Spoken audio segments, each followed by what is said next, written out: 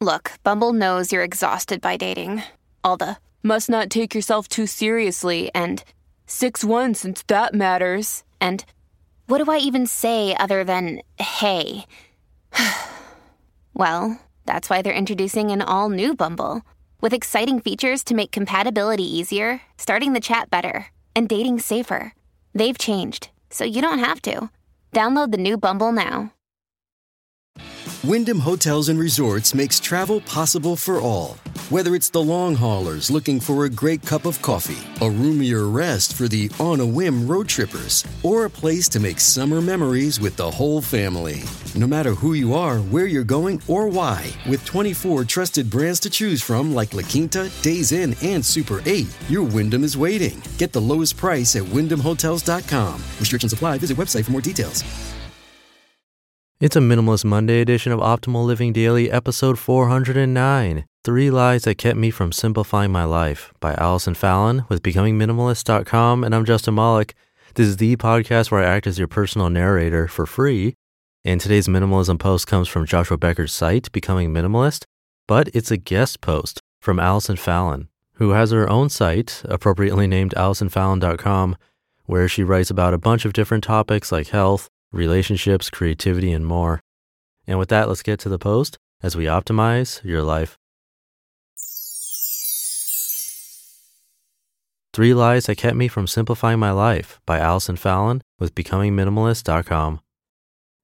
It all started when a friend asked me this question: what would you do with your life if you didn't have to worry about money? My answer was, I would quit my job, move out of my apartment, sell all my things, visit all 50 states, and write a book about it. The only problem was, once I said the words out loud, I realized how much I really wanted to do it. Was it possible? Could I simplify my possessions to only what would fit in my car, leave behind friends and family, change my buying habits, and quit many of the commitments that were cluttering up my life? Could I live out of a car for a year of my life? I wasn't sure. But the more I thought about it, the more I realized there were 3 main lies keeping me from simplifying my life to follow my dreams. The lies went like this. This is not how you do it.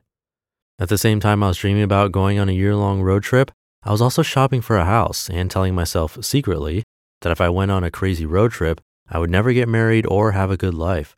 After all, this was how you do it. This is how you grow up and become an adult.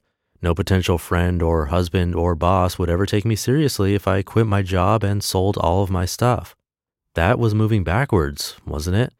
But where did I get the idea that buying a house and working a job I didn't enjoy was how you do it? What was it exactly? And who was you? It couldn't be me because I was miserable. Once I gave up the idea that I had to follow a certain prescribed set of actions in order to look like an adult, I was released to do what I really wanted to do and become who I really wanted to be. And guess what? If I would never have gone on the road trip, I would never have met my husband, who read my story and said to himself, I have to meet that girl. That's hot. His words, not mine. People will reject me if I don't have nice stuff. This is a lie I've had to root out over and over again in my journey. It always seems to grow back.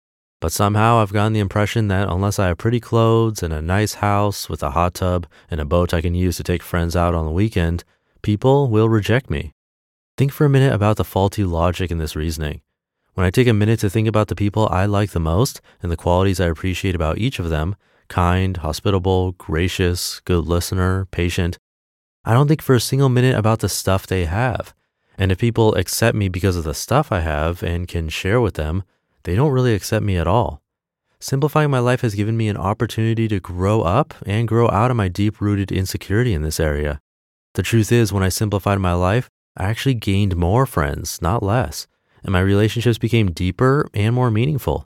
I was less stressed and more fun to be around and more secure with myself, so less likely to use others for what they could give me. Simplicity and authenticity are attractive qualities. I won't be able to take care of myself.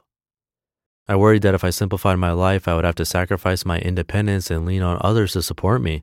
I was terrified I wouldn't be able to pay my bills or provide the things I needed to live. But when I allowed myself to sit down and think about it, I realized I already depended on other people for all kinds of things, and that depending on others wasn't a bad thing. Simplifying my life gave me the opportunity to lean into this reality and to grow in my ability to give gifts and to receive them. Also, living a simple life didn't make it more difficult for me to pay my bills or provide the things I needed. It actually made it easier. The less stuff I had, the less debt I had, and the less stressed I felt over a job I hated. The more prepared I felt to take care of myself emotionally and practically, and the less I had to depend on others to hold together my fractured pieces. Once I realized how these thoughts and ideas had been dictating my life for so long and counteracted them with the truth, I was able to do what I wanted to do all along.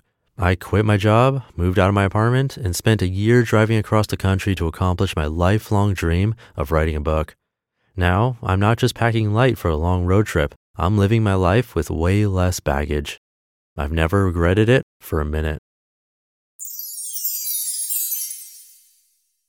You just listened to the post titled 3 Lies That Kept Me From Simplifying My Life by Allison Fallon with BecomingMinimalist.com.